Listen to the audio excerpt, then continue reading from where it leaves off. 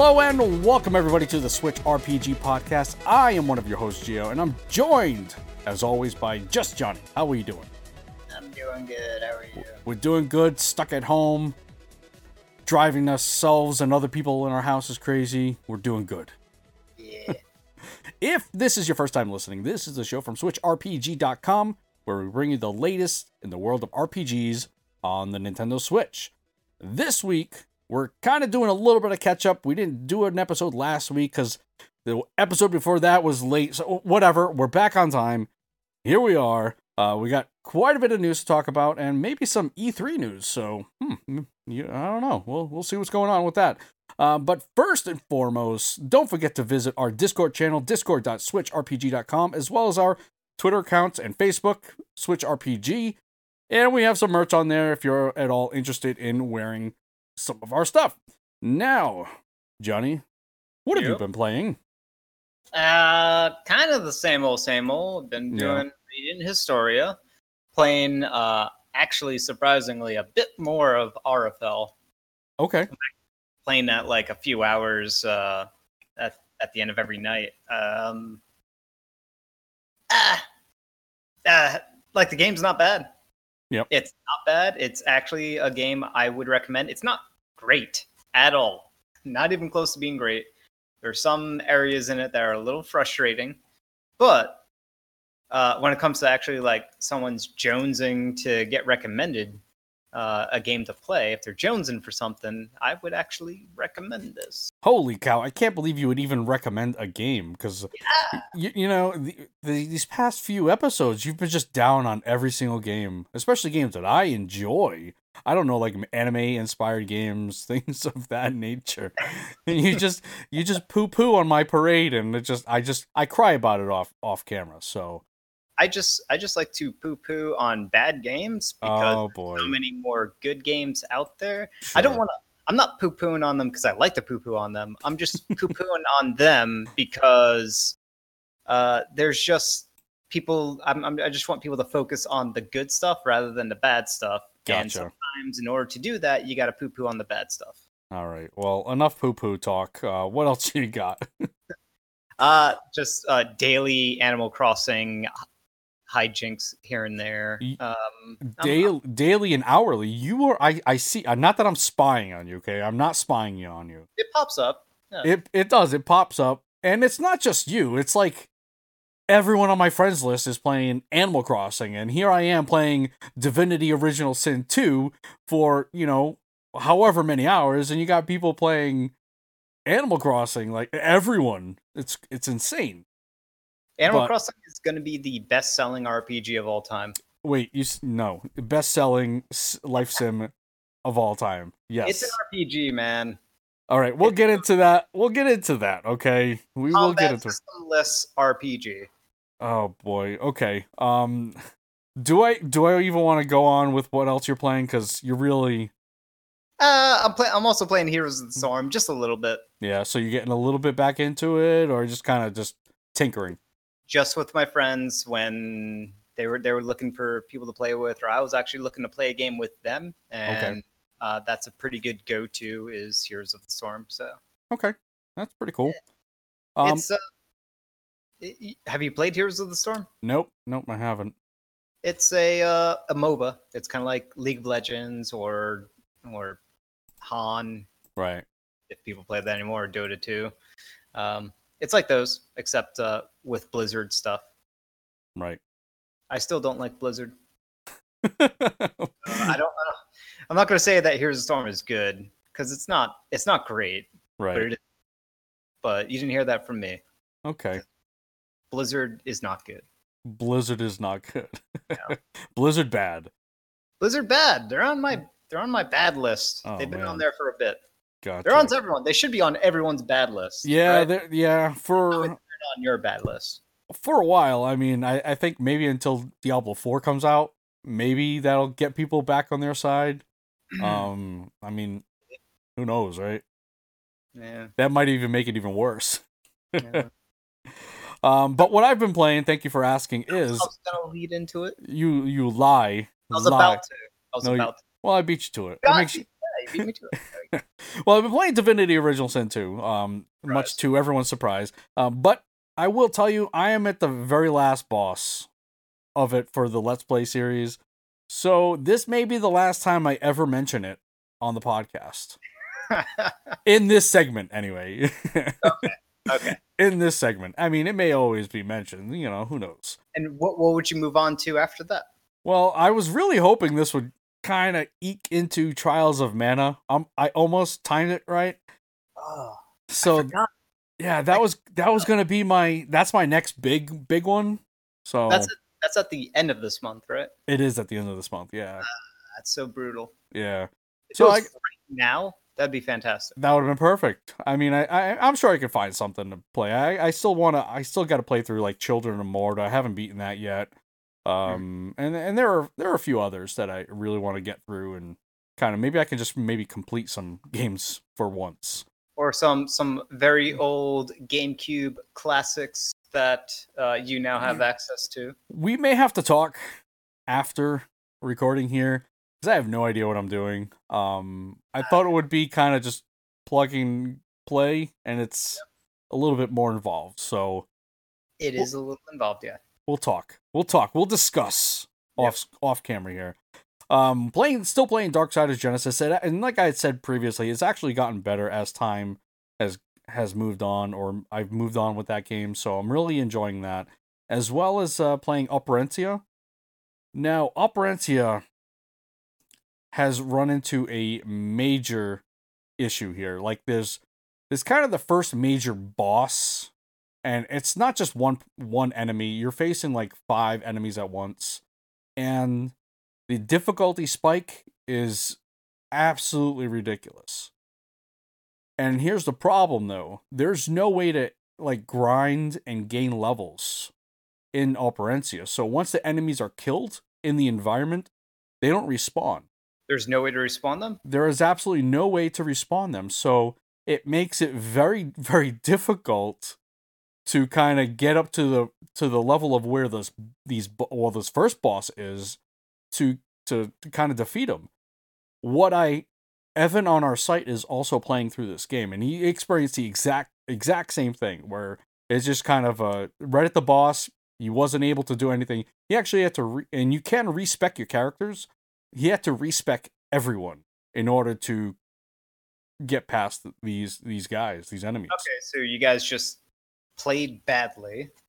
And you're getting punished for playing badly? We played too well, I think. I mean, there's absolutely no way we played badly.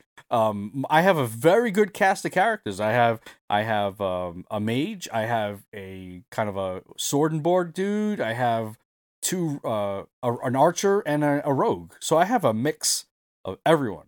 No, that's where you messed up. Doing a mix is the wrong way to go. It's not the wrong way. How is that the wrong way to go? The right way to go is all mage or all sword and board that have the capability of healing. Okay. Right. Yep.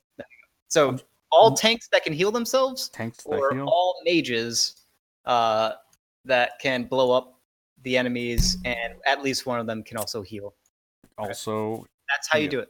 Okay, got it. You don't need archers, because archers are just weak fighters. I wrote it down. Because rogues are just weak fighters. But you need spiders. Yeah, but I want to experience like the I want to be able to experience every single aspect of, like, I want to, if it's an RPG, right? So you're supposed to be able to build it how you want it and kind of be able to push through, and just push through as you want to build your character. And I did, and I'm almost being punished for it, and essentially, so it's not good. That is not good. And he actually says there's another boss down the line where it happens again. So I will have to respec all my characters. Is there a penalty to respecing? No penalty. Doesn't cost anything. Oh, so that's probably part of the design of the game, is the fact that there's no cost to respecing. That's probably part of the design, where fighting a boss becomes a kind of like Diablo, how you can change up your skill sets on the fly. Mm-hmm. Right? Yeah. Like spec, you're changing your spec because it's kind of like a puzzle element, right? Especially for a turn-based combat system. And this is a very puzzle-heavy game. Like I said, it's a first-person dungeon crawler loaded with puzzles. All right, so that's by design. I don't see a fault by that. If it's not penalizing you for respecking and it's allowing it and making it free means it's also encouraging it, I don't see any fault in that other than you chose a party that is less efficient than all board or all mage or a mixer of board and mage. Okay. I mean, that is a possibility. Maybe it is my party makeup. But I mean, if you're wanting your players to experiment with respecking and things of that nature, I think doing it this way is not the right way. Well, I guess what they could have done is have a disclaimer somewhere, like a tutorial tip that says, by the way, you can respec whenever. And if combat's hard, try respecking and reinitiating in combat. Something like that. Like add a message so that the user is aware. They might have had that. Oh. I just don't think that's the right way to go about playing a game. Again, it's unless that's your puzzle aspect of your game, you really should just play it as you want it and be able to progress. Like, this is seriously like, my party gets wiped like the second turn. It's just wiped. Yeah, but did they ever advertise it as, hey, your tried and true spec that you went through is set in stone and it's viable no matter what, right? This isn't. I mean, it's not sold that way. I don't think any game really is. There is though. The Outer Worlds is sold that way. The Outer Worlds, they sold it as whatever your spec is, you could play through the game and beat it based on that spec, right? Fallout's done that way. Like all the games that don't allow respecking, they are intentionally saying, and they allow for like very dramatically different builds. Mm-hmm. They are basically saying to the user, like, hey, you can do these crazy specs. Like you could be very bad in combat and very good in like persuasion. And we're going to allow you to do that and still be able to win the game. Yeah. Maybe that's what it is. It just seems obtuse, kind of the way it's done. And I'll have to go back, maybe just rewatch some of my own videos and see if they did do something like that, where they kind of just reminded you, hey, listen. And it's just a one-time reminder. You can change your thing, and how they word it is another thing. So I think that's a very, like, to poo-poo on that particular aspect, I think is not a good, healthy thing in the long term. I think encouraging RPGs to allow players to think in terms of changing up their spec, as long as they're not penalized for it, in order to adapt to each combat situation is a very good, healthy thing to do. It just opens up more gameplay possibilities. Yeah. And I guess, but here, the other thing is that your when you gain inventory items, when you gain weapons and armor, you're obviously building your characters in a certain way, where you're given each characters, depending on how you built them, a specific set of armor or a specific weapon, or even, you know, certain spells or whatever. You're building towards something. And I haven't done the respecking, so I'm not exactly sure how it entirely works, but I do know I'm gonna have to do it at some point. It's just disappointing. That's all. But yeah, you're right. It probably is part of the entire process, you know, where you have to just do it, I guess. There's been, as I said, there's been other RPGs in the past that have done, like, they didn't, maybe it's not a skill tree, but it would be something like skills assigned to gear, and you'd have to, part of respecking is you could equip or unequip skills themselves. Yep. That would be sort of your loadout or the equipment itself that you equip and unequip. For example, Monster Hunter is like, this is like the tried and true Monster Hunter. But that's also a gear-based skill system, like you're about to mention, right? Yeah. I mean, everything is based off of whatever gear you're wearing. It's your build is based on your gear, so right. It is your loadout. Mm-hmm. But also your gear is your class too, so it allows you to change up classes, right? Final Fantasy Tactics, right? Going way back, right? It had the job system where you could change your jobs depending on the many different the reasons for doing that. Right. Well, it was just going so smoothly up until the boss. So whatever. I gotta respec. I gotta just go get through it. You got to play better, man. I guess I gotta get good. It's just disappointing. Anyway, I've also been playing Minecraft Dungeons. I don't know if you've been. Why are you playing that without me? I thought we were gonna play it together. We can play it together. Here's the story. Okay, my son is absolutely obsessed with Minecraft. So when I told him I had this, it was just he's blasted through it. There's a tutorial level in the closed beta. There's a tutorial level and 2 different worlds. Right, he's completed them numerous times, and each world has a difficulty level. Like World 1 and World 2, not the tutorial, have a difficulty level based 1 through 5. 5 being the most difficult, and he's almost at level 5. So he's played the beta to its fullest, that's for sure. But you and I definitely need to play this. It's kind of a stripped down version of your Diablo, but I think they don't have everything included because it's obviously a closed beta. So it's just really gathering information. So is there depth, or does it give an indication that there's some depth to the gameplay? When you say depth, what do you mean? All right, so by that? obviously this is not a game that you're going to play for storyline. There is a storyline, but right.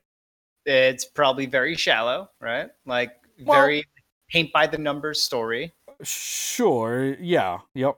I cannot see the game taking a serious storyline tone. No, it's not going to take a serious tone because again, I feel like this is geared more towards the younger crowd, right, exactly. But with an older crowd being able to really get into it as well. Right, but what I'm saying is having a story does not mean that it's good, right? No. If I'm jamming on the button to skip story segments, dialogue, and whatnot, right? That's not a good thing, right? No, right. That's how you know that your story is bad, is if players are skipping it. Well, I think for games like this, you're more paying attention to the gameplay. That's what I'm. Yeah, so I mean, there were a few different weapon types. They had like sickles, which again are also in the game, swords, bows, different types of arrows, a lot of different kind of augmentations that you can have.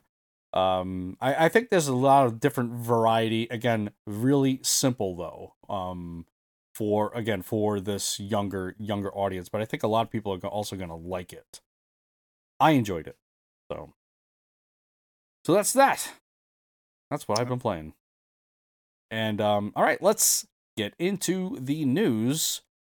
First and foremost, Nintendo everything.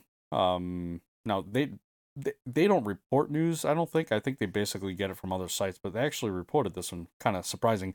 All BioShock and Borderlands games will be available separately on the Nintendo Switch eShop. So there will be a bundle available, kind of like it says right here, BioShock the Collection and Borderlands the Legendary Collection, along with XCOM are slated for the 29th, and you can get them as a bundle.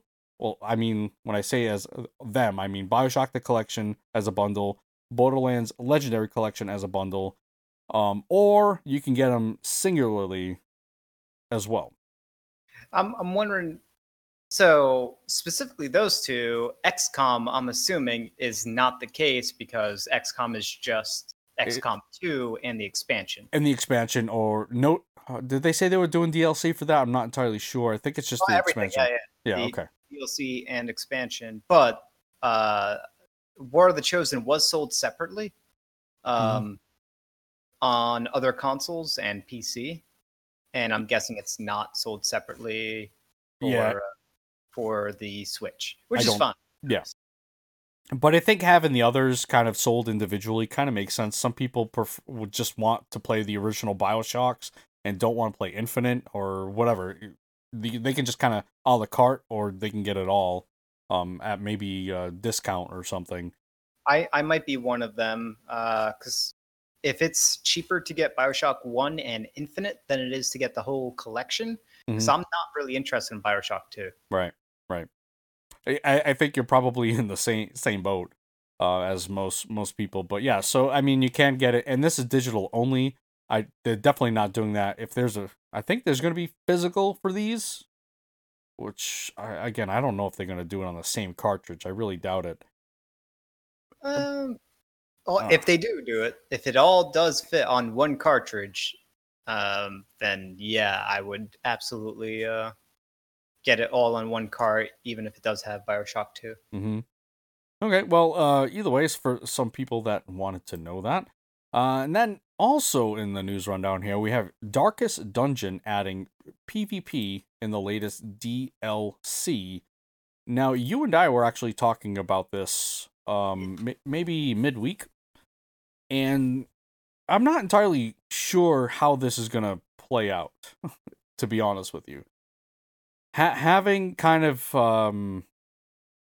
player versus player in some sort of arena mode, or I just don't know. I don't see how this is going to work.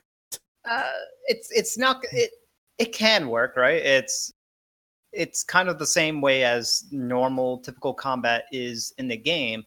The big question is the whole stress mechanic, because that is something that comes into play as you go through a dungeon in its entirety, whereas stress, especially if it's player versus player, you don't really have too many classes that are going to generate stress or build up stress on the opponent. Now, there are some classes that generate stress on themselves or on party members, but that's kind of it. And there's plenty of other classes that recover stress. So right off there, stress is not going to be a mechanic in PvP unless they specifically add new abilities that you can change out or append new stress mechanics when it comes to PvP.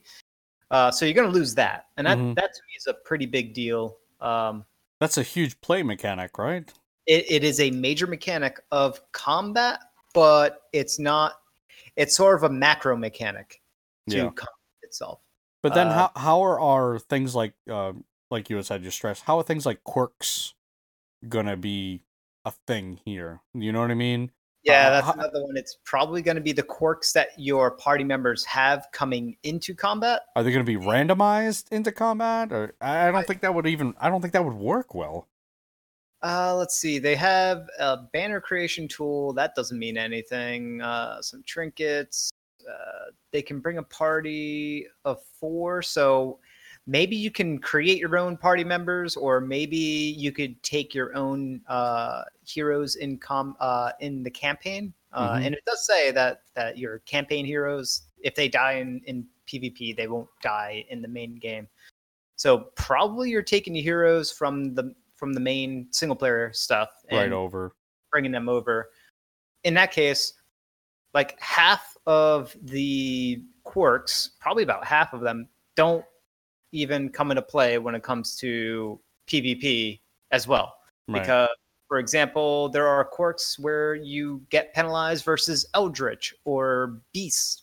And, well, you can't make a party of Eldritches or Beasts unless they sort of augment the existing, because there are some classes, like one can turn into a werewolf. Right.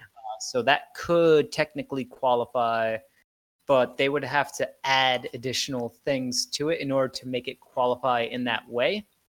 And then there's other quirks like darkness, the whole light system. Mm-hmm. How's that even going to work? See, I think I'm gonna have to do a little research on this, just to kind of make sense of it, because there are so many different environmental mechanics in play, and having PvP makes no sense unless they're adding different quirks. And you had mentioned something that I thought was really interesting, kind of like a PvP ladder or tournament type system, where you play throughout the entire tournament or ladder, and you develop different quirks in a PvP mode, and those will carry over all the way to the end. That is kind of how it could work. Now, they do have a rank system, or states that it has a rank system for this, but I don't think it's a long-term sort of thing. The way I imagine this could work, given that like half of the combat mechanics in the game are based on long-term dungeon crawling, Mhm. macro management-based gameplay mechanics, like the light system, like the stress system, quirks, etc. And loot and stuff like that. But loot obviously not going to be that big of a thing. So those things, or for loot, by that matter, I mean the items, the consumables that you can use is also a Right. long-term thing that you need to be concerned with. So those things don't come into play when it's just one and done player versus player stuff. However, if it is like enter into a tournament and you knock each other out, and the longer you go, the more diminished your resources are going to be, and the more things you're going to sort of carry over until you get to the very end, the grand finale, and your party is like very significantly exhausted in Mhm. some way or another based on those longer term macro gameplay mechanics actually coming in. That could work. Right. But I don't see anything over here that's saying it's going to have that. So No, yeah, I don't know. I do need to do a little bit more diving or digging for information on that, because I just don't see how you take a game like Darkest Dungeon, which has so many different environmental mechanics, and have a PvP sort of arena type of thing. I don't know. I have no idea. and there's another major fault with this sort of player versus player having a rank system. There's a fault just in the basics of how Darkest Dungeon works, is that it's highly RNG based, and Yeah. Oh you're yeah. doing a rank system. You're assuming some degree of competitiveness. RNG bucks the whole the whole. Yeah, it certainly does. It can Yes. totally ruin everything. Yeah, so it's really I don't see it'll be fun but competitive. Their combat system, as it currently stands, with the amount of RNG that it has, is not going to be fun or competitive. It'll be fun a couple of times, and then after that, it'll be like, whatever. It's pointless because anyone can win because the RNG is so heavy. Right. So yeah, we will certainly see. And I don't think, do they have a date on that at all? I closed my window here. No date I see Yeah. listed here, so Okay. Soon, eventually.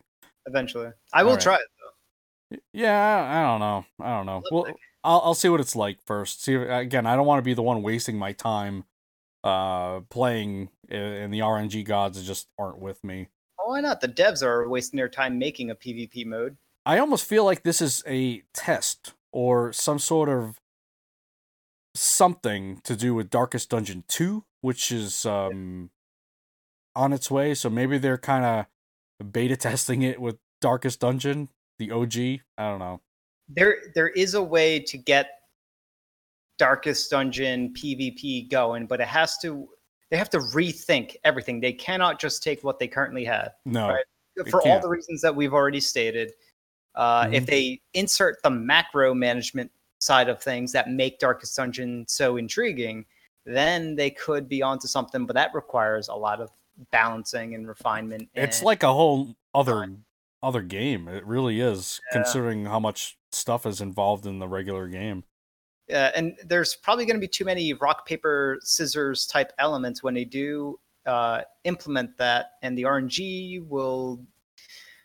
itself is just going to kill the Mhm. competitive nature of PvP. Right. And Darkest Dungeon attracts very hardcore fans that would appreciate Darkest Dungeon PvP. I would love Darkest Dungeon PvP, but I know that there's just crazy RNG in it that the competitiveness is not going to be Hmm. actually competitive. Right. Right. Yeah. So we will see at some point. Well, I will be getting more info on that. Moving on, we have Minecraft Dungeons, as I've mentioned, launches in May, and it actually launches May 26th for PC, PlayStation, Xbox One, and the Nintendo Switch, What all are at the they doing? same time. They're Awesome. going right up against Xenoblade. Yep. I think it's a couple days before, right? It is. Yep.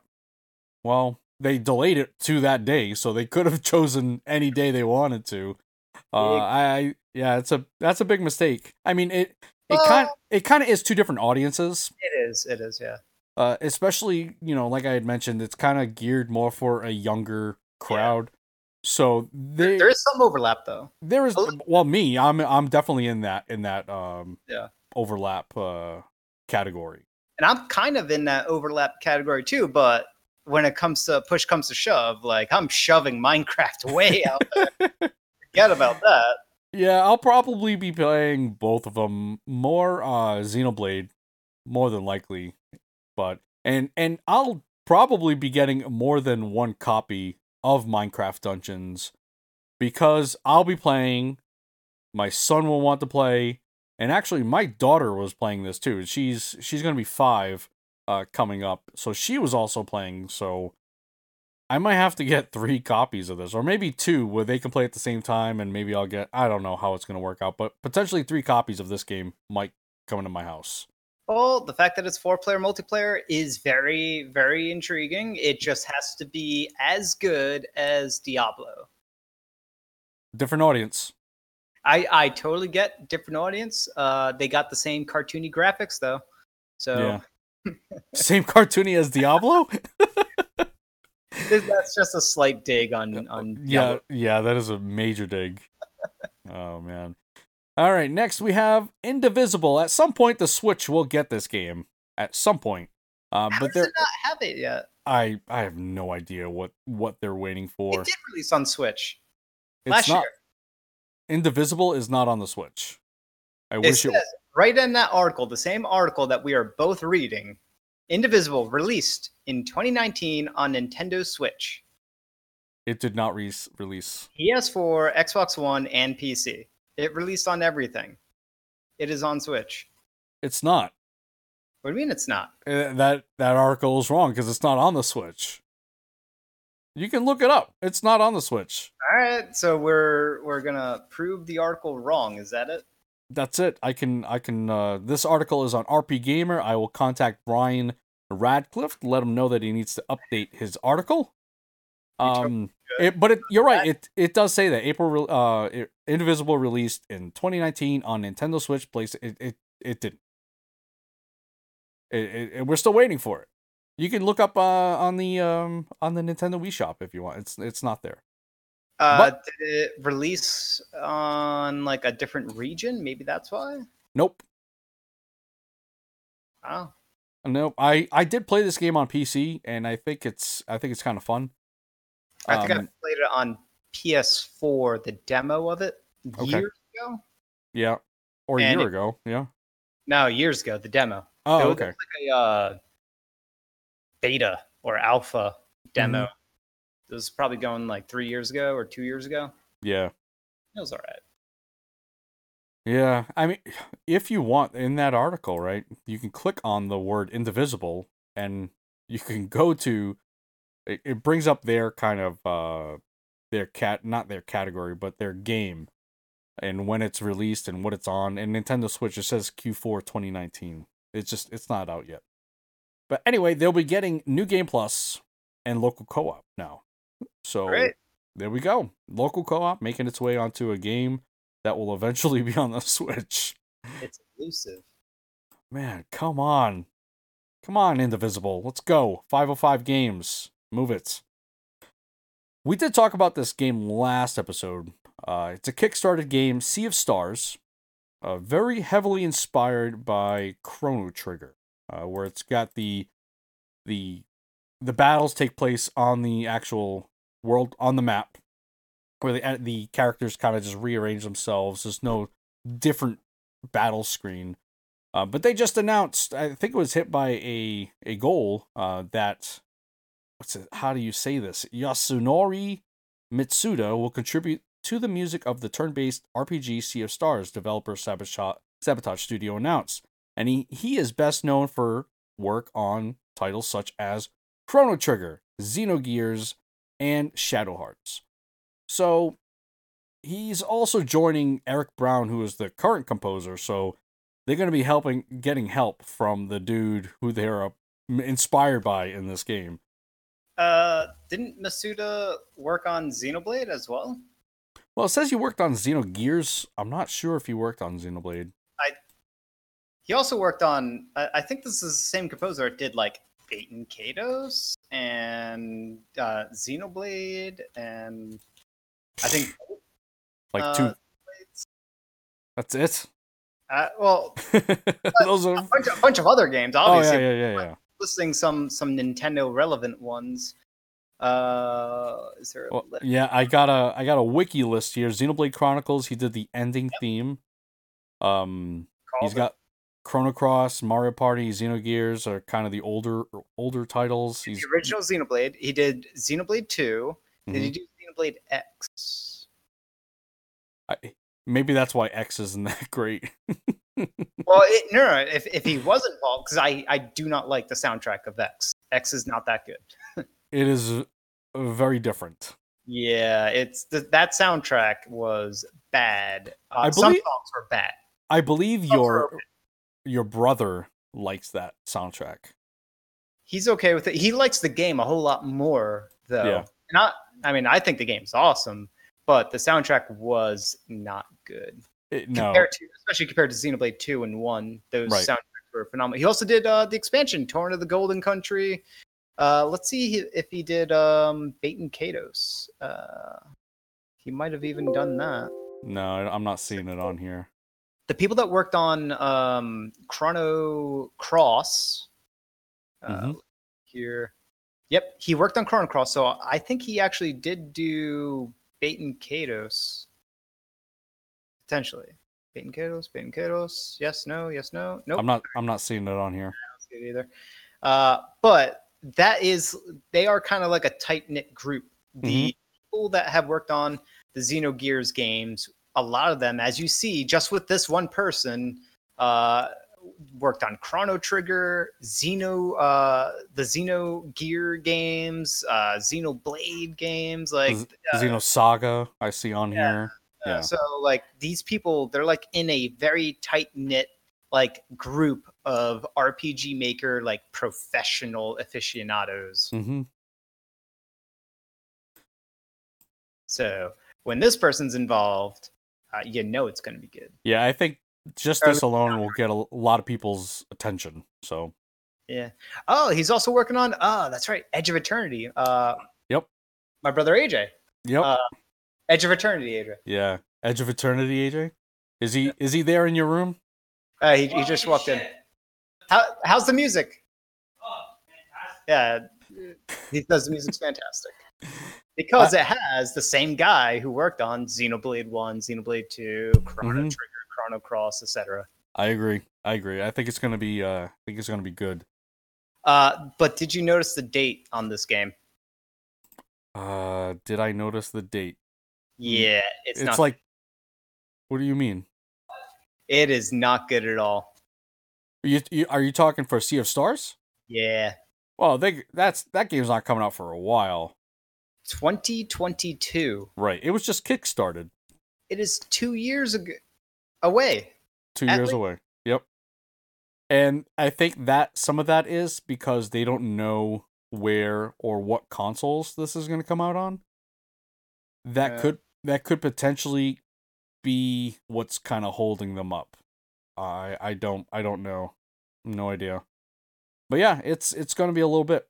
It's going to be a little bit. If it's a good game, I mean, whatever. They're definitely ambitious, right? Because that's a big development cycle. I'm sorry, what you were breaking up there?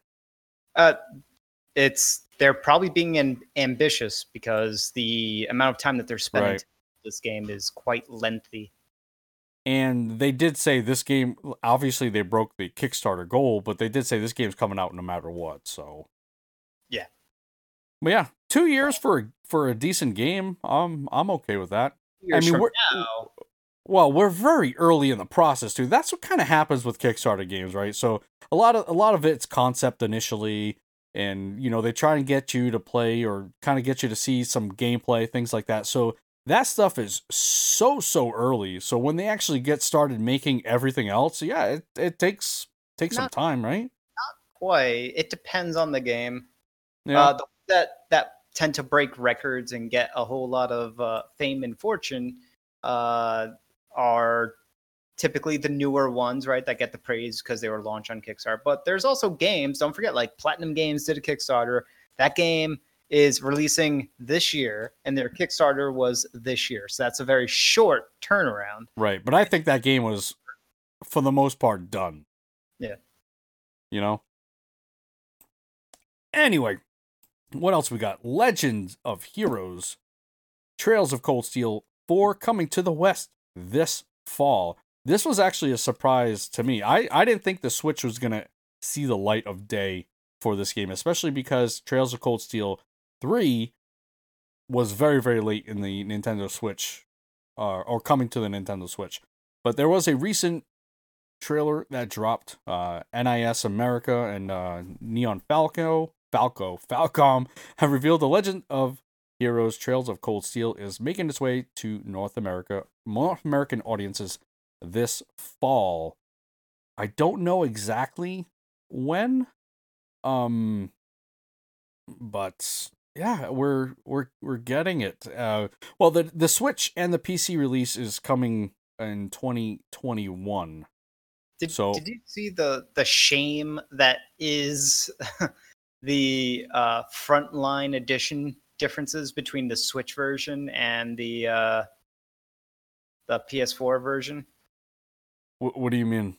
The PS4 version comes with the soundtrack CD. Oh, okay. Whereas the Switch is a digital download.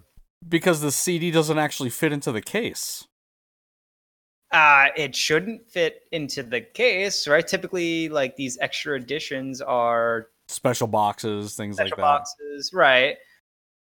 But I think they're also being, I agree. It doesn't fit into the thing, and they'd have to repurpose a special bigger box to contain the audio CD. Right. This also screams to me as a cop-out for development costs.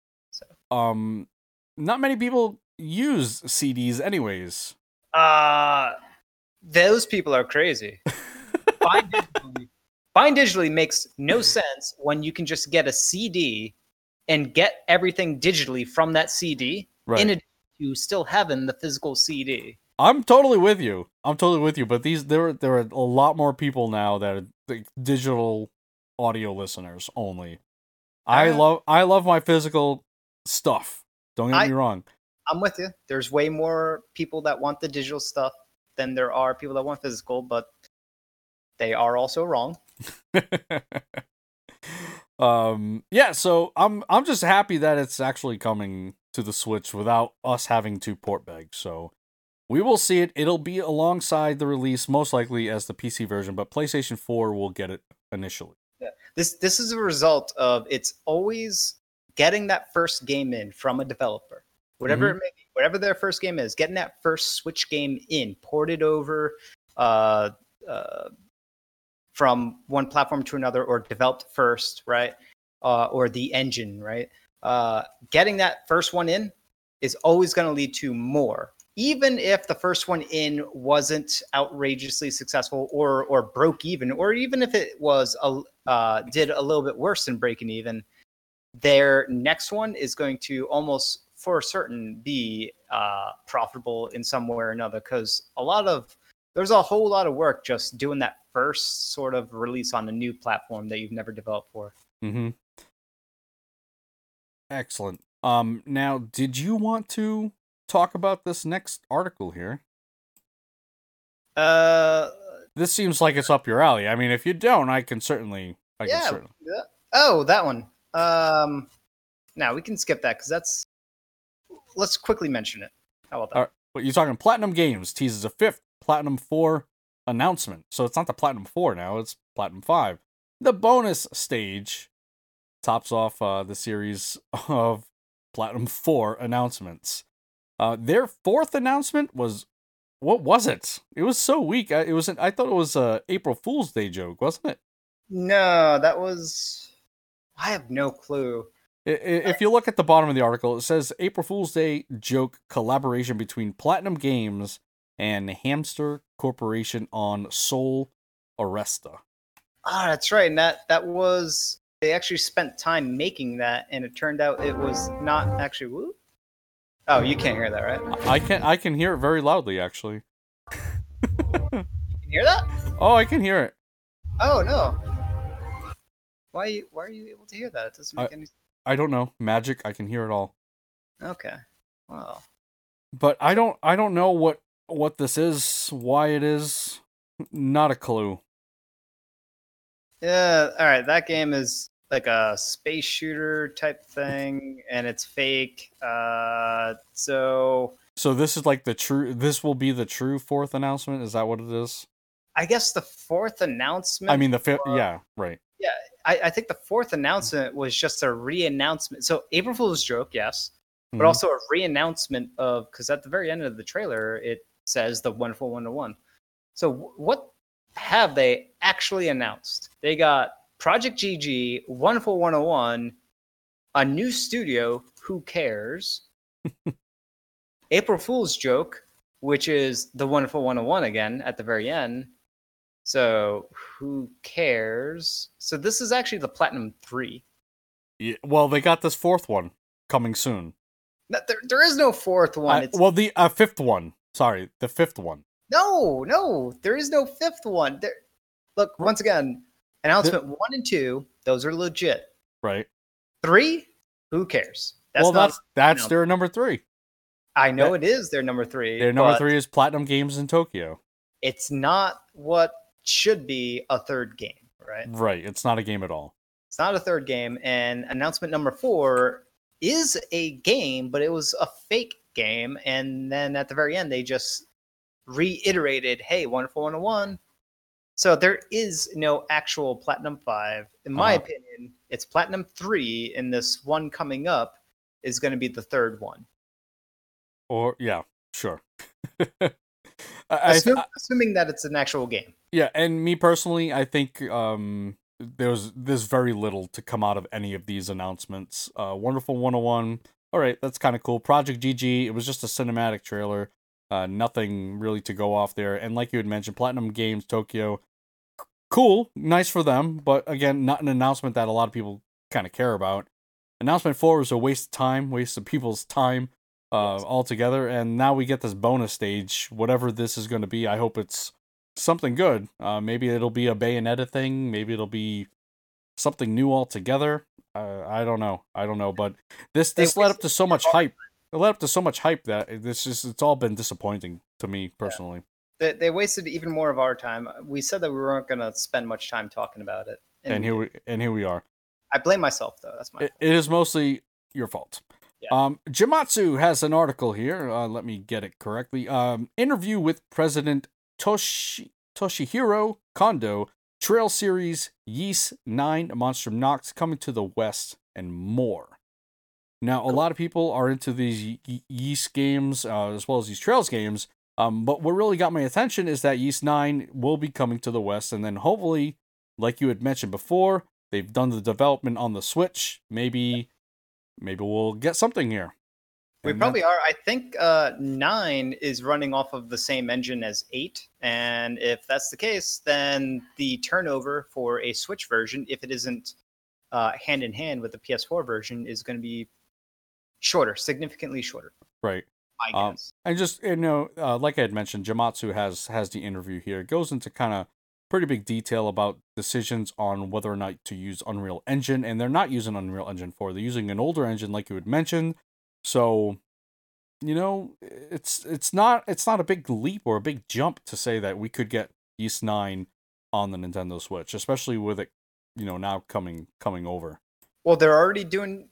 Is Trails 3 out? Yep. On? Trails 3 is coming out really soon. Yeah. I don't know when exactly. I don't have it in front of me. So the work for that's done. The work for Ys 8, that's already, very much playable. That came out right around the same time as Fire Emblem or a couple months before Fire Emblem? What, Ys 8? Yeah, on Switch. Oh, that was one of the first games on the Switch. No, it wasn't. No way. No way. Don't tell me no way. No way, man. Now I gotta look. It came out either a year after the Switch launch or a year and a half or 2 years. Lacrimosa of Dana, Ys 8, came out on the Switch, not the PS4, because the Switch version was a full year after. On the Switch, June 26, 2018. Okay. So that was a year and a couple months Mm-hmm. into the Switch lineup. So not on launch. No. And that was a full year before Fire Emblem. Yes. And that was a full year after the PS4 version. Mm-hmm. But I think hopefully at one point they'll get to an area where they can, release them at the same time. Well, I think this might be it. Ys 9 very, very well may be that, right?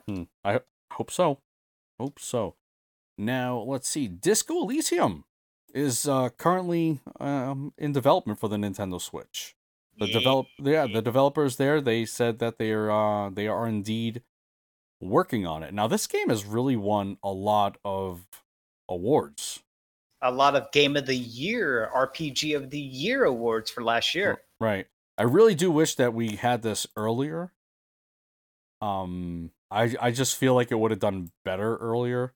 I think it certainly would have been better last year. Well, with all the hype, that it was getting, I think that would have made it, sell a little better. I mean, I still think it'll sell, but there's a bit more to this announcement, right? Because the devs kind of said along the lines of, "It's coming soon." Yeah.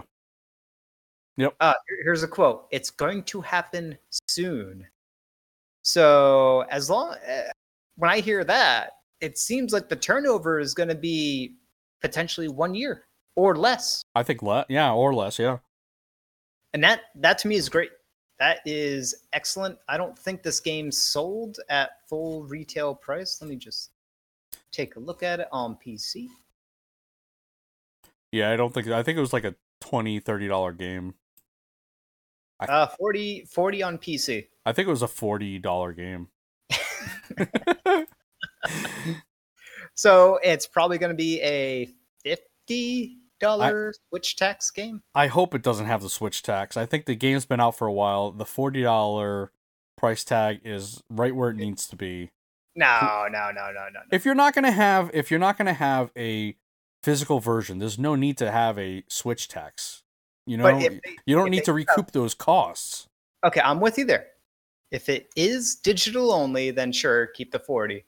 But being what this game is and how typically cost efficient RPGs are when it comes to like getting the bang for your buck. Sure. This is, you pay $50. That's still going to be a typical discount for, especially at the quality that this game is at, right? This is like a top of the shelf RPG experience. Mm-hmm. Yeah, I just hate to see that for older games. I think that's a big turnoff for a lot of people. Because there's a price difference. Yeah, big price difference. The Switch version. Now, another nice thing about this is that Disco Elysium is not a graphically intensive game whatsoever. No. So it's probably going to run pretty well or close to pretty well on the Switch. Mm-hmm. I'm assuming that. I don't know for certain. I've never actually seen in depth how the engine. I can hear it all. Johnny. I'm sorry. I'm trying to skip ahead and it's doing it in the wrong ways. So there are some 3D elements to this engine, but there's a whole lot of, I'm assuming, is 2D work, and that's not going to tax the Switch. Mm-hmm. In many senses. I don't know. It's not as straightforward as it could be. So who knows? This could actually, I could see it running well, or there's going to be some graphical downgrades in play. Either way, this is going to be a pretty awesome, top-notch experience. I hope so, because I'm kind of with all this hype that's come with it. Obviously, it's won so many awards. Yeah. I'm kind of excited to play it for the first time. Yeah, and going back to my point before, I'm okay with paying the extra amount for the Switch tax, because when you think about it, the Switch, you're getting more functionality, more features with the Switch version, right? You're getting portability along with on-the-screen console-style goodness, right? As long as the graphical fidelity is relatively close to par. Right. If it is, then you're getting an upgrade in every sense of the way.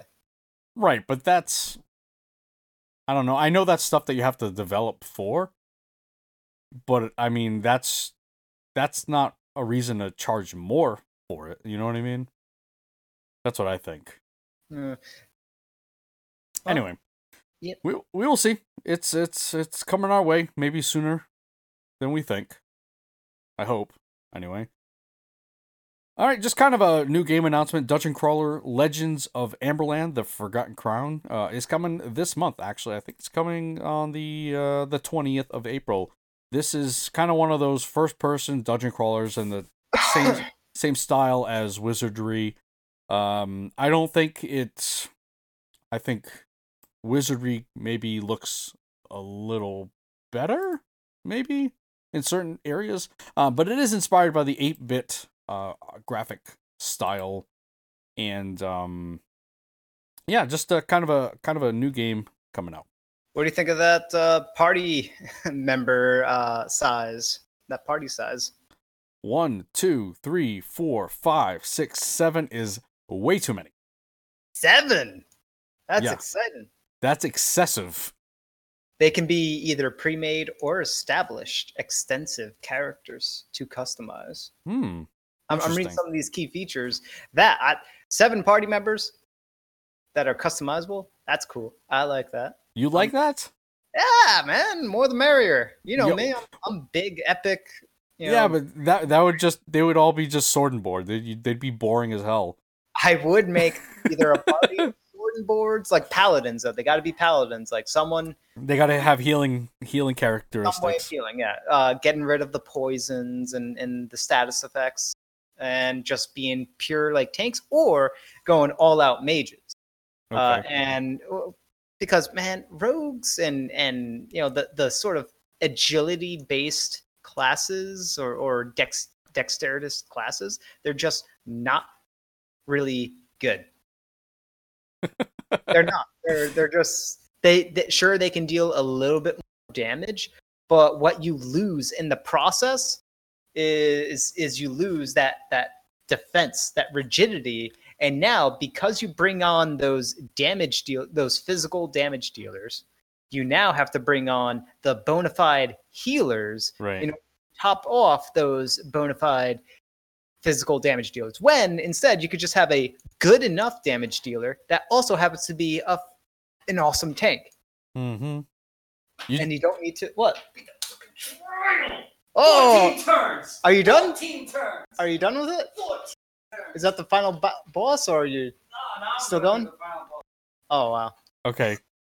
I have an update about Dragon Quest. By the way. Okay, go ahead. Update us here. What in the world just happened? My brother just came screaming in, high-fived me because he just beat the trials, these really, really hard trials that he was kind of grinding and getting end game stuff for on Dragon Quest. It's like the end game stuff. He has done a 180 on that game. It sounds like it because he was so down on that game, as well as me. I'm totally not into that game at all. And maybe it's just I needed to get into it, but go ahead, continue. Well, it's just that he has done a 180. The game, according to him, is like such a slow boil. Nothing goes on for like the first 20 to 30 or 40 hours of the game. And then all of a sudden something major happens and the game just gets really, really good after that. But you have to go through 40 hours or 30 hours or whatever it is. Yep. That's a big ask. That is a big ask. Because I put about 15 hours and I'm like, I can't do this. This is just like there's nothing that excites me about this game. I don't understand why people are like so into this. Yep. But I just need to play more. Well, at the very least it does have the quality. Right. The game is you just look at it, you hear it, you play it, it's a quality game. It happens to be boring and lackluster for the first 20 plus hours. Mm-hmm. But eventually it apparently does really get good, and I'm gonna keep an eye out and listen see what my brother's final opinions are when he completes. But he's basically at the very, very end now. He's probably going to do the boss battle. Well, with him coming in on his tippy toes, just like all excited about this, I think you're going to get a pretty good raving review on it. Oh man, that was awesome. All right, so yeah, Legends of Amberland coming soon with all the sword and board characters that Johnny is gonna make, or mages, or mages. I don't want agility characters are just not. They are good as skill users, right? They are good in lock picking and stealing, right? That's actually what they're useful for. Everything else, that's just they're not good. Just so you know, rogues are probably one of my favorite classes. Yeah, sure. Once again, you have poor taste in classes and party makeup and whatnot. Oh, whatever, dude. Whatever. We're gonna end this episode right now. It's not the fault of rogues and rangers and whatnot. It's not their fault. The fault purely with the designers. They have just failed in so many times over and over again. They have failed to make compelling gameplay mechanic based, dexterity, agility based characters. Mm-hmm. They have failed to make them compelling. I will tell you though, I played as a rogue in Guild Wars 2. That was kind of my main character. And I had no need for healers. I could solo easily with that game. I mean, depending on, again, like you had said, how it's developed, how the skills are made. You know, there's got to be some sort of... You have to go in the mind frame that people are going to play this game solo. So you have to figure that in. You got to have some healing capabilities. And I could easily, in Guild Wars 2, be a rogue on my own. I don't think that's... Healing capabilities on an agility-based class, I don't think is what makes them mechanically interesting. To me, I see... Cause you got to marry it close enough to the theme of what you get from those characters to the mythos, right? I mean, we could talk about that maybe later on this episode or for a future episode. Sure. There are ways to get it to work really, really well. Mm-hmm. I agree. I totally agree. That's definitely a good back burner topic, though. Yeah, but the typical, my big gist is the typical just does physical damage better, slightly better than sword and boards. Like that to me, that's just a poor excuse. Oh, their evasion's higher. Big whoop. Well, I mean, you can... Okay, yeah, we definitely will want to take this on another episode because you're right. We could go on for a long time about this. All right. Yeah. Nintendo has temporarily suspended shipments of Switch consoles, and Yep, we're moving on, Johnny. Okay. And that is definitely the case because I could tell you, not me personally, but I do know someone who is in the market for a Nintendo Switch, and it's like almost impossible, not impossible, but yeah, it's very hard to find a brand new Nintendo Switch, any edition, whether it's Gray Boring edition like I have, or the Neon edition, or the Animal Crossing edition that just came out. Forget that one. It's just really hard to find anywhere right now. Well, in that article, it says it's hard to find, or the shipping is suspended in Japan. Oh, that's just in Japan, but I will say we're feeling it here.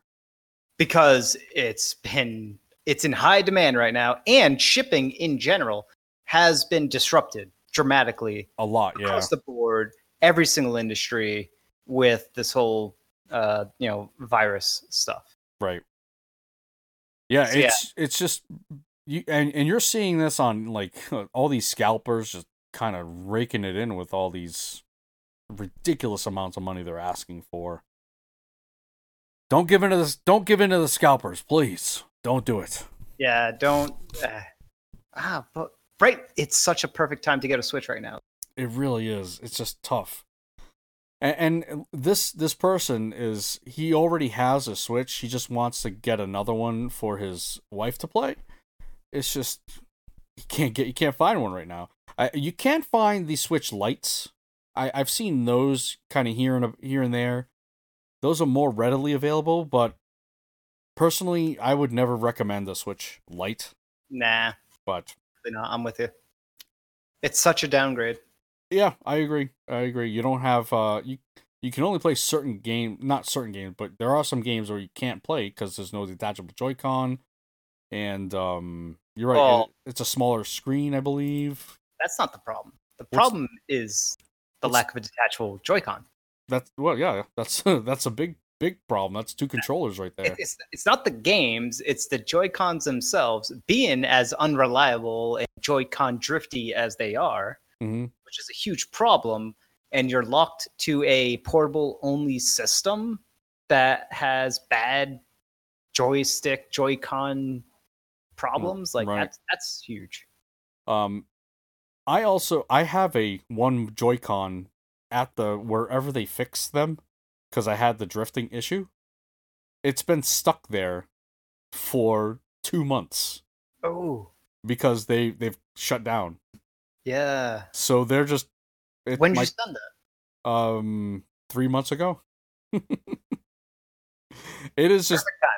It is just there doing nothing, and luckily I have other Switch consoles in my house, so I can just take from them, and it's not a big problem. Except for when they're on their Switch handheld, I can't play.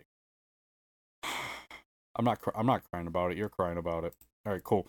I've been wanting to send in my Joy-Cons, but I just never got around to it. And ever since Nintendo said that they're stopping the repair service temporarily, obviously I'm not going to send it in now. No, that it wouldn't. They wouldn't even take it now. But this was before everything really hit the fan, and all of a sudden they're just like, yeah, we can't send anything out, or no one's working here. That's the way it goes. All right, you're taking this next news article. Yeah, no problem. So this is just a quickie. I'm taking a break. Monolith Soft, right? Everyone knows, our beloved RPG developer that's kind of second party to Nintendo. And they assist Nintendo, as we know, on other games like Breath of the Wild. Apparently, they helped with Animal Crossing development as well. Like, crazy. And what does this all mean? Why are we talking about this? Well, this just further solidifies that Animal Crossing is a legitimate RPG. What complete and utter malarkey. It is a role-playing game without combat. Oh. We're just talking about that last episode, weren't we? Right, but this is not there's no character progression in this. You just get items Are you kidding me? There's no character. The game is entirely character progression. What? You go from living in a tent to living into a small little home. That's not character progression. That's life simulation. You get new tools. Those tools can be upgraded, and those tools give you new unlockable abilities. Are you kidding me? There's totally character progression. That's not character progression. That's life simulation stuff. You don't even start off with a shovel in the game. You start off with no tools whatsoever. The only thing you can do is just shake a tree to get some branches. And eventually you level up without having a level up system. There's no leveling up. Your character progresses into being able to build all sorts of things. Your character progression is your recipes. Oh my god. You learn new recipes, and that allows your character more things to do. You are interacting with numerous NPCs. We all know that. This is an NPC-rich game. Yes, there's so many NPCs that just wash up on shore. You are given... they don't wash up on shore. Oh, Some of them. But most of them, they move in. You got to recruit them. You got to They're like party members. You got to go to distant... I'm serious. You got to go to distant islands. I know you're serious. That's why this hurts my feelings. It hurts my heart. Distant islands. You got to talk to them. You got to tell them about your island. And then if they do move in, you got to pick a spot where they move into and build their home. But building their home is not so straightforward, right? You got to actually build certain furniture, items, outdoor, indoor, etc., in order for them to actually be satisfied to move in. So there's quests. That's not the only quest, but there's other quests in the game, right? Those are like sub-quests, side quests. You seriously don't believe this, right? You do. You do believe this. I'm telling you, this is an RPG. Oh my... I can't even deal with you right now. And actually, there is combat. Well, with the tarantulas. Yeah, and the bees. Don't forget the wasps. Oh, those damn wasps. Yeah, but this is okay. That's not combat. That's I catch you, you catch me, and that's it. Confrontation over. No, they sting you. They are gone. True, but if you get stung that second time, right? And you got to heal yourself. There's a healing item, right? It's the medicine, right? Because if you get stung that second time in a row or bitten that second time in a row, that's it. You party wipe and you reappear. I'm sorry, you party wipe and you reappear in front of your home. Oh man, you said party wipe in Animal Crossing. Yeah.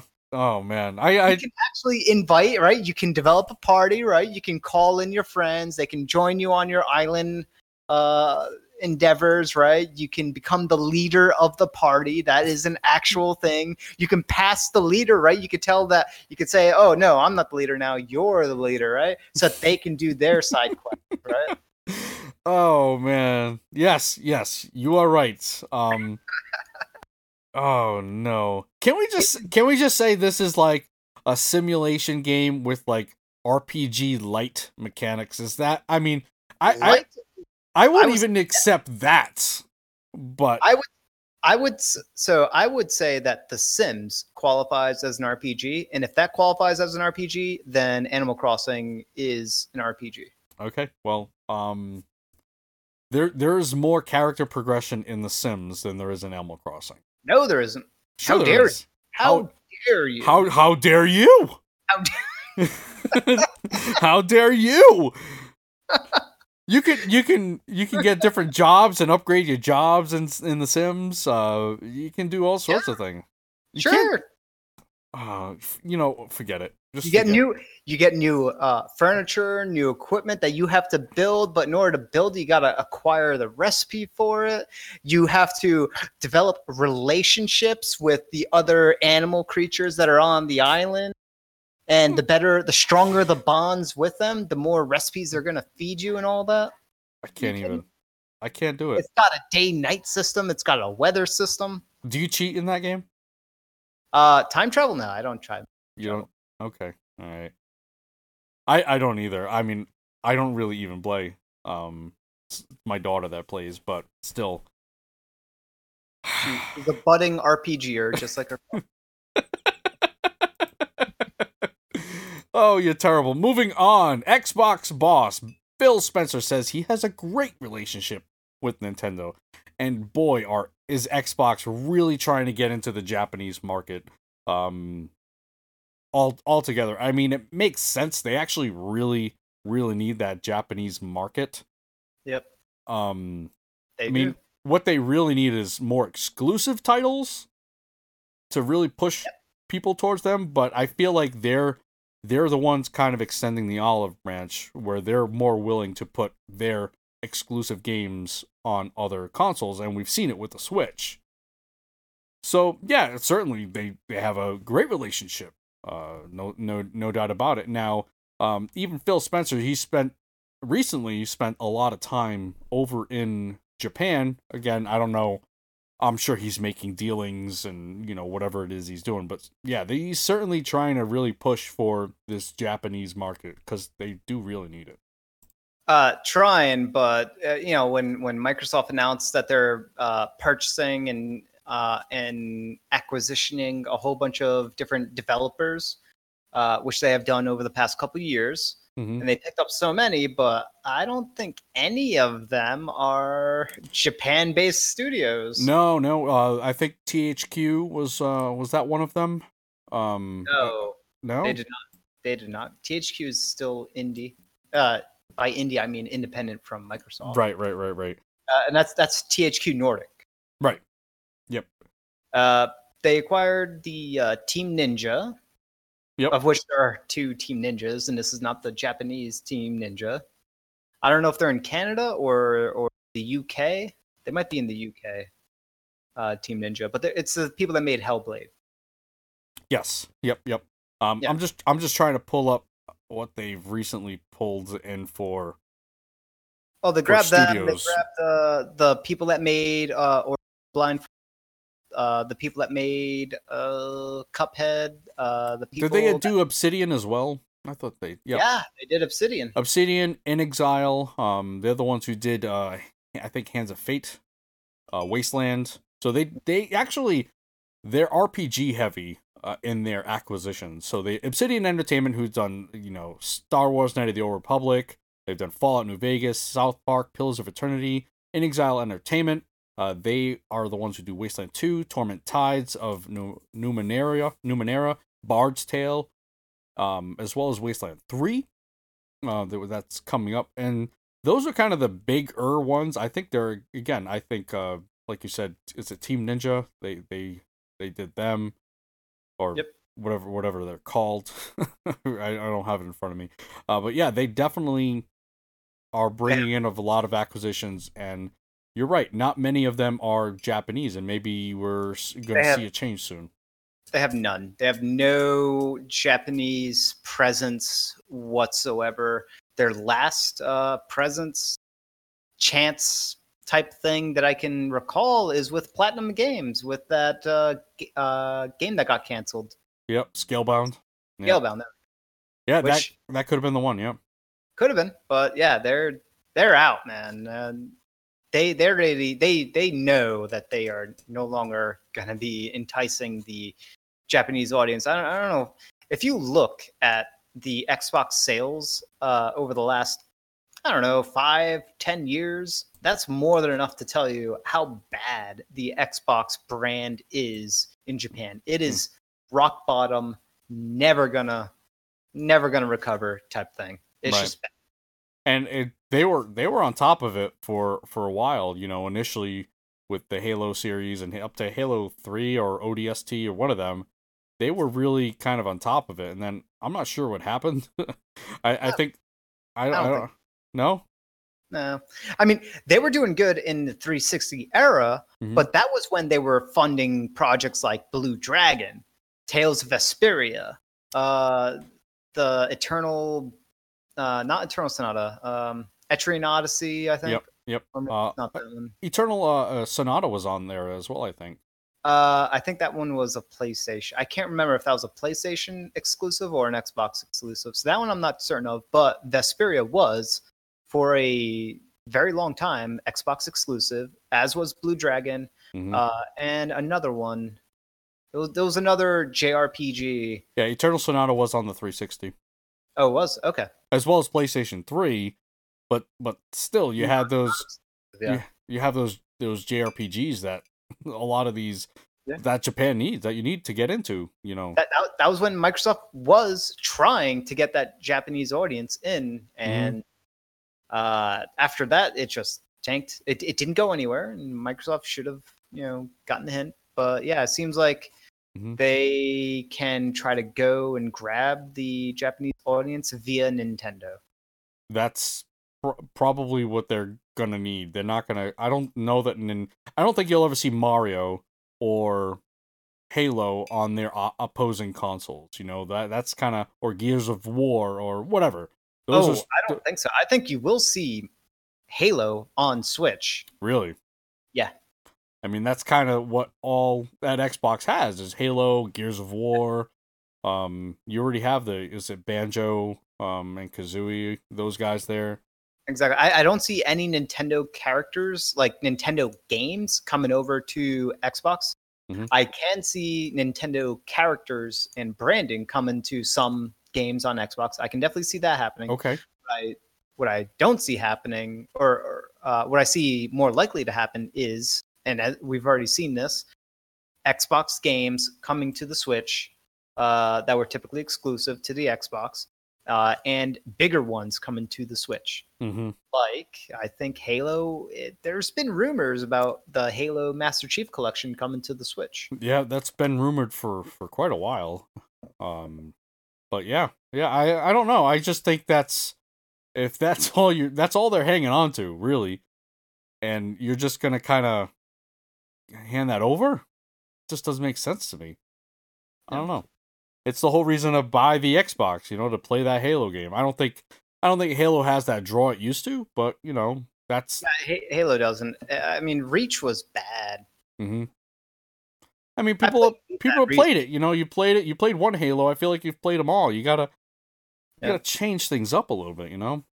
Speaking of Halo, real quick, so they are releasing it. I left this hanging like I don't know back in like the holiday area where era when we were playing when I was playing through the Master Chief Collection, and I mentioned that only Reach was available. So apparently they are releasing them one by one, Okay. uh, and they're doing it in order of story. All right. So in canon order. So next, which just released on PC, was the original Halo. So and that's actually the one I'm excited for. So after that, it'll be Halo 2, then Halo ODST maybe, and then 3. I can't remember when ODST occurs, but regardless, Halo 1 is the one that I've been looking forward to playing. So I'll be playing that sometime soon because that is a gaping hole in my Xbox All right. uh, knowledge base, whatever. Yeah. No, I definitely played up to 3, and that was kind of where I was like, you know what, I'm done. I am totally done. And I've played other Halo games, just not through to completion. And playing Reach, like it was, and that was what, the fourth or fifth one of the Halo games, and yeah, it just felt like Halo 1. It didn't feel like they did anything at all. It's just the same game over and over again, and the story was not good at all. It Nope. was like brain dead, kind of lackluster storyline stuff. I don't know why that game got rated as highly as it did. Yeah, I don't know. They're all like I had said. After 3, I quit because they all just continued to be kind of samey type of stuff. Yep. And I'm also really bad at first person shooters. So, You know what I'm hoping for? aim assist. Well, with this little bondage of Xbox and Nintendo, What's that? I am hoping, crossing every single finger in my body, for a return to Perfect Dark. Okay. You seem to like that Perfect Dark game, huh? Perfect Dark is my favorite first-person shooter of all time. All right. I just wish I was decent at them. Like, if I pump a lot of time into it, I'll be okay. You know, it just doesn't seem like I get my reward. Perfect Dark is what I got to do, huh? Yeah, the way the game originally on the N64 controller, you would be fine. You wouldn't struggle with it. Yeah, I don't know what it is. You're not aiming with 2 sticks. Oh no? No. I've never played it, so I wouldn't know. There's no second stick on the Nintendo 64. Oh right. Well, no. No, the N64 is just god awful. I'm telling you, N64, the way that they did first person shooter controls, because they only had one joystick to work with, was actually good. It was simple and easy to use and intuitive. I don't like it. I don't have to like it, okay? All right. Yeah. No, I'm with you, but you have to like try it and and know that you don't like it instead of assume that you don't like it. I'm gonna assume I don't like it. So the Outer Worlds finally has a release date, June 5th. We're still waiting a while for this. They blame Corona. Yeah. No, I mean, I could see they didn't blame him. That's like a necessary. That's definitely happened. But they did blame it. They specifically said on their excuse that it was going to get delayed in part because the studio doing the port of the Switch game was in China. Right. Yep. Just of note here, the real retail version of the Outer Worlds comes on a physical cartridge after us complaining. Us meaning the people out here in the world, the real world, and it will be accompanied by a day one patch that could be up to 6 gigabytes. Holy cow. This patch will optimize gameplay, provide additional high-res textures, and include other fixes to provide the employees... What? Am I reading this wrong? The patch will optimize gameplay, provide additional high-res textures, and include other fixes to provide the employees of... Oh, okay. Sorry. I was just reading this as Halcon was like the developer studio. Yeah. I was like, wait a minute. All right, I'm going to try to get through this again. This patch will optimize gameplay, provide additional high-res textures, and include other fixes to provide the employees of Is it Halcyon? Yeah, Halcyon. That's the solar system, right? Yeah, with the best gameplay experience. Please ensure that you have planned accordingly and have the available space necessary for the patch. I'm sorry it took me a while to get through that because I was just confused about the whole Halcyon thing. But yeah, you're going to need to provide at least or up to 6 gigabytes of info. That's quite a bit. Well, if it means the game is going to look better because of it and run better, then yeah, it makes sense to me. And if people don't understand why that is the case, it's because it's another location to pull data from. So it's an alternate data stream where one is on the cart, so you can read from the cart, data from the cart, and then you can also read data from the internal memory, both at the same time. So you can kind of effectively stream data faster because it's off of 2 different locations, right? Right. So as long as the CPU, yeah, as long as the CPU can do that. Yeah, and that's a very basic, rough sort of explanation of it. That's not 100% the case. So part of this is still the fact that they want to save space on the cartridge, right? By not going to like a 32 gig or whatever size cart and paying that extra price. I don't know how many games out there have the 32 gig cart. I know that The Witcher does, but I'm pretty sure that they got some help from Nintendo on that. So Nintendo desperately or really wanted The Witcher 3 on their roster. So they probably, or what I feel is they gave them a little bit of a discount on these cartridges to get The Witcher and all of its people to play it. So yeah, that's kind of how I feel, and it kind of makes sense to me in my little brain. But yeah, June 5th, The Outer Worlds. Save your space. Persona 5 Scramble. I could have sworn this was already here, but Atlas Survey asks fans about a Western localization of Persona 5 Scramble. Persona 5 Scramble, for those who don't know, is kind of like a Persona 5 Misu game, essentially. But apparently it has a lot more RPG. It's more heavily influenced with RPG mechanics. And still action-based, but yeah. Yeah, no, definitely action-based. But it's only in Japan.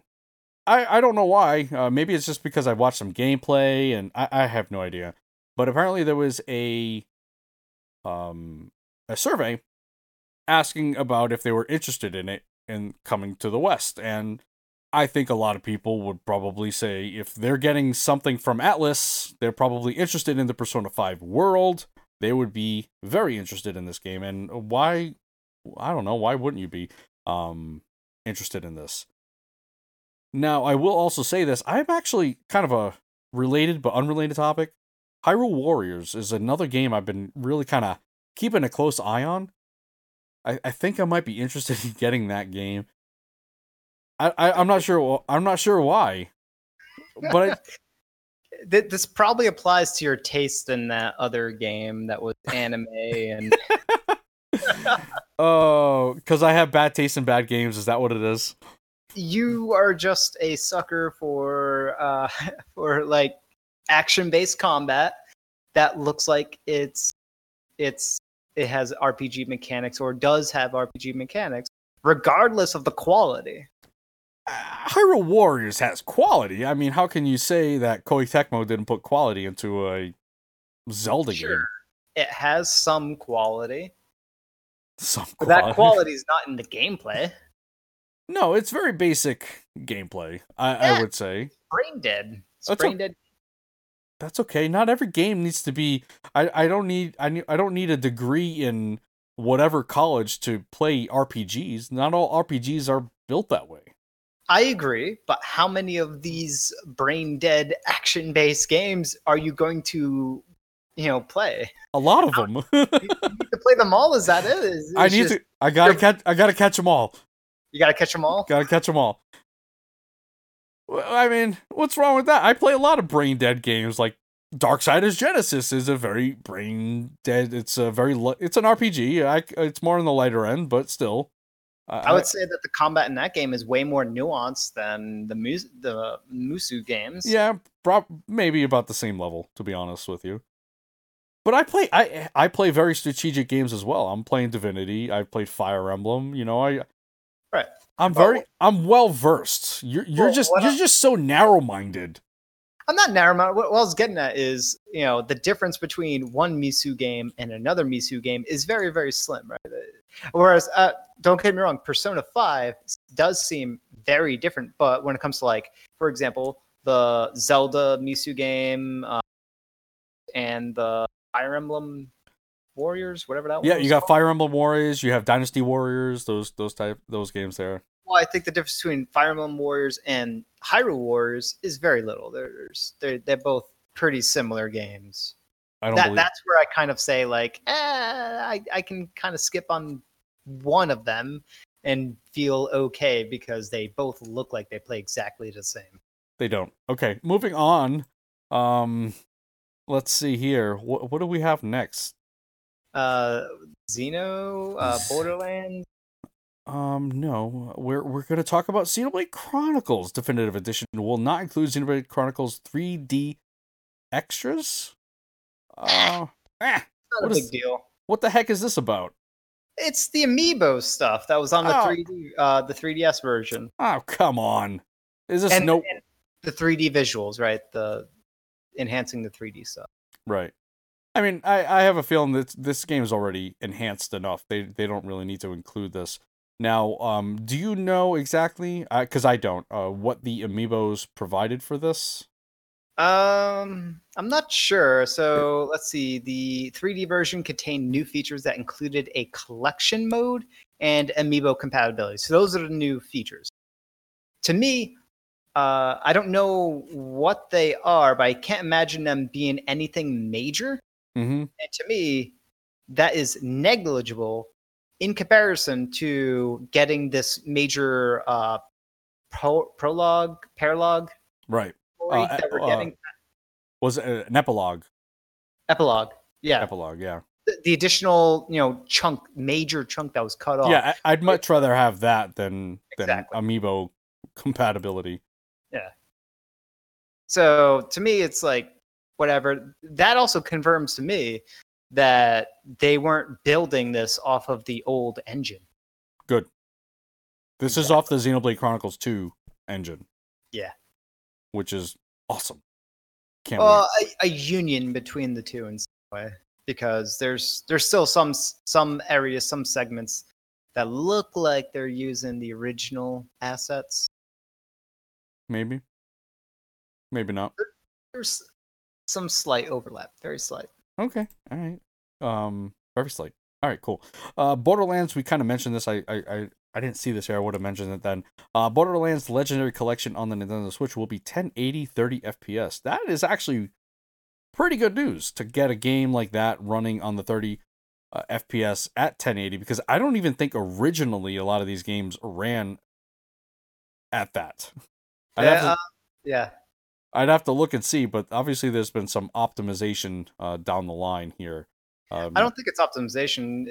You got to remember, 1 and 2 were released on 360, PS3, right? Yep. And Switch is obviously more powerful than those older gen consoles. It's not up to snuff with current gen, but it's definitely more powerful than the last gen. Mm-hmm. And because of that, you can, when you are just bringing over these older gen games to the Switch, you're going to get it running at the best possible, right? It's the same thing with Dark Souls, the original, remastered on Switch, right? Right. It's better looking, runs at the full 1080. It's not at 60 frames, but the originals on the prior gen consoles weren't on 60 frames either. So right. I mean, as long as it's steady frame rate, that's all good. 30, 60. Yeah, 60 is really nice once you've seen it and played it. But, as long as it's a steady 30, we're good. We are good. All right. VGC rumor: Mario Galaxy, Mario Sunshine, Mario 64 will be one pack. Wait, I'm trying to read this headline here. What happened to my reading skills? Scroll down a bit. It might be easier for you to read. You know what? I quit. You read it, man. I just can't do Okay, it. so there's some rumors going on, some heavy rumors across the board, like pretty much many different places that you're looking at on many different websites are reporting some form or another of this rumor. The juicy one that we like to latch onto because it mentions a beloved RPG is the fact that, let's see here. So, in celebration of the 35th anniversary of the Super Mario franchise, the Video Game Chronicles, the VGC, are reporting that Super Mario 64, Super Mario Sunshine, and Super Mario Galaxy are going to be re-released on the Switch as part of like a what was it, Mario All Stars like combination. That is going to be absolutely phenomenal. Yeah. If they do that. Like you're talking about some of the best of the best of the best Mario games of all time, all in one package. And then they're also going to potentially release like a Super Mario 3D World Deluxe version, because that was a Wii U game. That's one of the last major Wii U games that haven't been brought over to the Switch and has been heavily rumored in many occasions for a while now too. For a while. And the last major update, and the juicy one, is that they are going to bring back the Paper Mario franchise, quote, a return to form. So that right there is super juicy because, as I interpret it, a return to proper form for Paper Mario is Paper Mario Thousand Year Door style, with the developers of Fire Emblem, like, but a new game altogether, right? Is that how you're reading that? Yes. Yeah. That's brand how new Paper Mario, but done in the way that Paper Mario 2 was done. Right. Back to its proper, I guess you could say, roots there. It's proper hardcore RPG roots. Hardcore, huh? Yeah. Getting me? I mean, I would even like to see like a regular Mario RPG, not necessarily a Paper Mario, but even just a regular Mario RPG. But yeah, Paper Mario. I still need to play Thousand Year Door. We'll discuss later. But yes, having this on a Nintendo Switch, and this was rumored to be going on at the same time around E3, so things obviously have changed. Yep. The reveal for it. Yeah, the reveal for it. So we'll see. Maybe we'll get that reveal in a couple months or so. That's a big one. Yeah, I totally agree. Totally agree with that one. Now, to have this big giant bundle along with a brand new game to combine it, that's 5 Mario games potentially releasing within a year's time of another. That's a lot of Mario. Yep. 35 years, huh? Wow. Well, 35 since the original Super Mario World. Yeah, I know. It just makes me feel old. You are old. Shh. I'm not old. We don't discuss that here. Oh, man, we're both old. Wow. I remember. All right. Okay. I've just come to the realization. Just breathe. That I'm old. Breathe in. Okay. Speaking of E3, okay, we have a couple, I guess, E3-ish announcements. Yeah. IGN is kind of doing their own digital event, kind of like, almost like the replacement for when E3 was going to happen. This is going to be going on early June. They're calling it the Summer of Gaming. Well, mid-June. Mid-June? It says early June in the headline. I'm reading the headlines. I'm seeing it too, and I see June 15th. That's mid-June. What is happening in these headlines? Exactly. I don't know. All right. The cancellation of E3 2020 has left a void in the gaming event calendar, so IGN has stepped in to fill it. IGN has announced the Summer of Gaming digital event that will be held in early June or June 15th. So far, I got that wrong. What? You got it wrong? I was looking at the other article. Jeez. I apologize. You made me feel so bad. Early June is when this is happening. So far, the companies that are participating include 2K Games, Amazon, interesting. As far as I knew, they only had one game. Bandai Namco, Devolver Digital, Google, really, Sega, Square Enix, THQ Nordic, and Twitter. All right. With more to come, Nintendo has not been mentioned as of this posting. I think they're going to kind of maybe do their own thing. But that's what the Summer of Gaming digital event is as of right now. More details will come in the following weeks. And it's going to include live broadcasts, kind of some on-demand programming. I'm just curious as to how this is going to be, because I think with this here will kind of pave the way of future E3 could potentially be, or future Summer of Gaming, just as this is now. I think this is going to kind of be the way things are going to go. Maybe.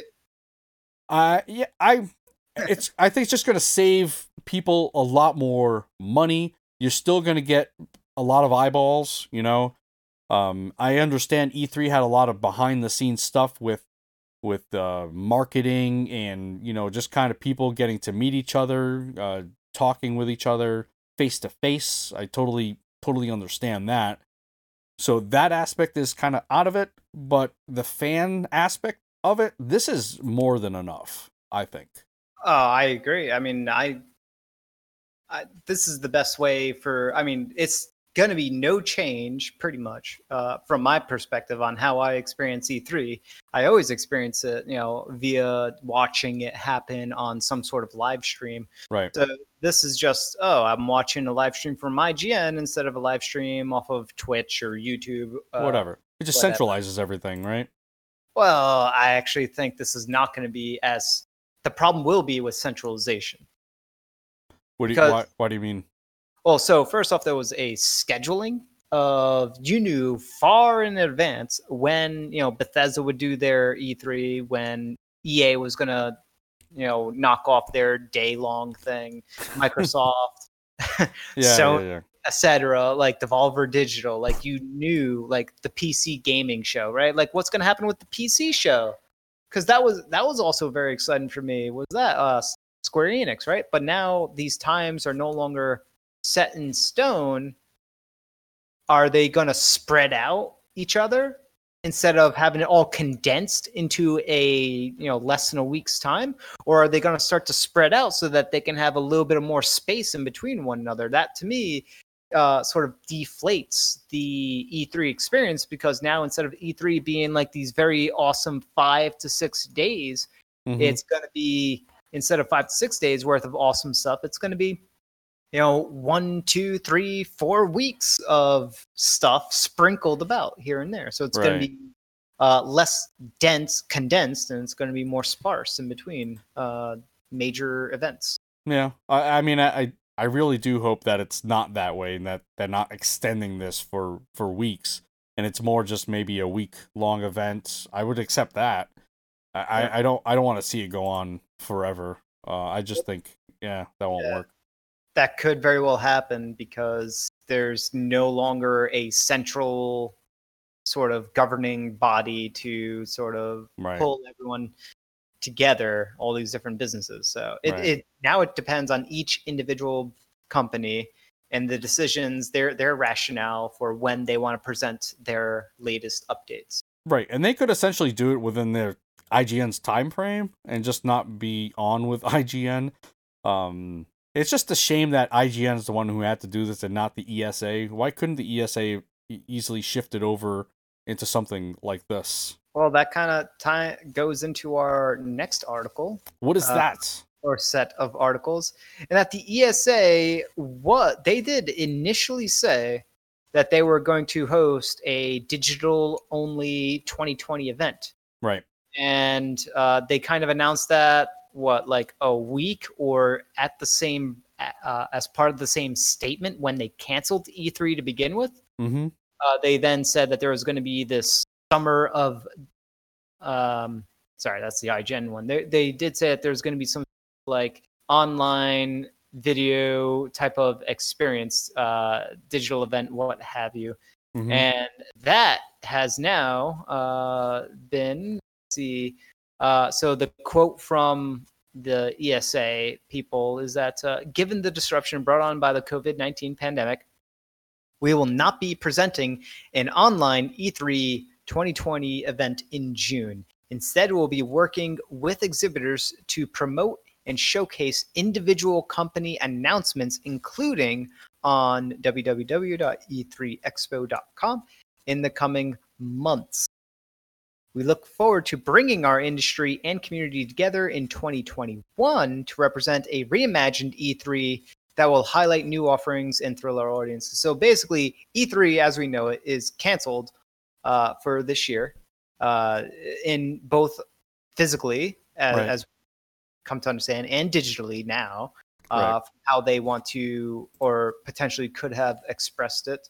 And it seems like all they're going to do is work with different companies and developers and announce it on their websites. That doesn't make any.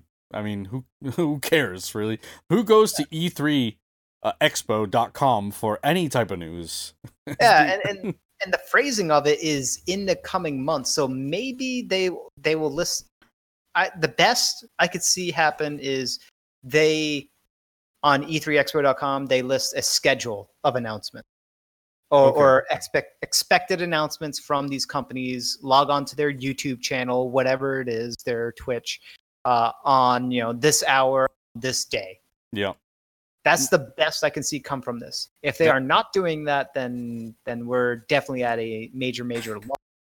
And to combine that, the other article that we have lined up on news is that the EA say themselves, probably out of fear of losing the slot to a potential like IGN annual event thing, because it's being birthed as we have just discussed, and it could go on for a second year and potential third year, et cetera, in a row. The ESA went on to state on the record that they are indeed having an E3 in 2021. And I think you're right. I think it's because we don't want to lose these dates. This is when we're gonna do it. Maybe, potentially. Who knows? And those dates are June 15th through the 17th, which is only what is that? 2 days? That's 3 days. 3 days. Whereas before it was maybe 4 days. Well, it was. It was stretched out because you had say for example it is the 15th through 7th. You had Bethesda doing their thing on the 14th or whatever. There was always room for, I don't know, other people to jump in there.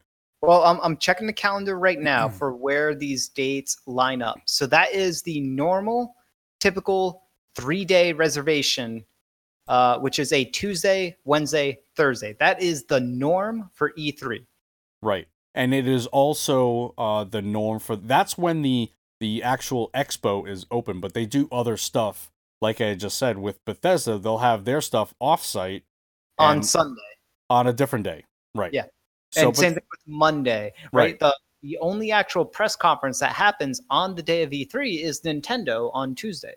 Right, because Sony's done, as well. I think Xbox is kind of maybe trying to do their own thing as well.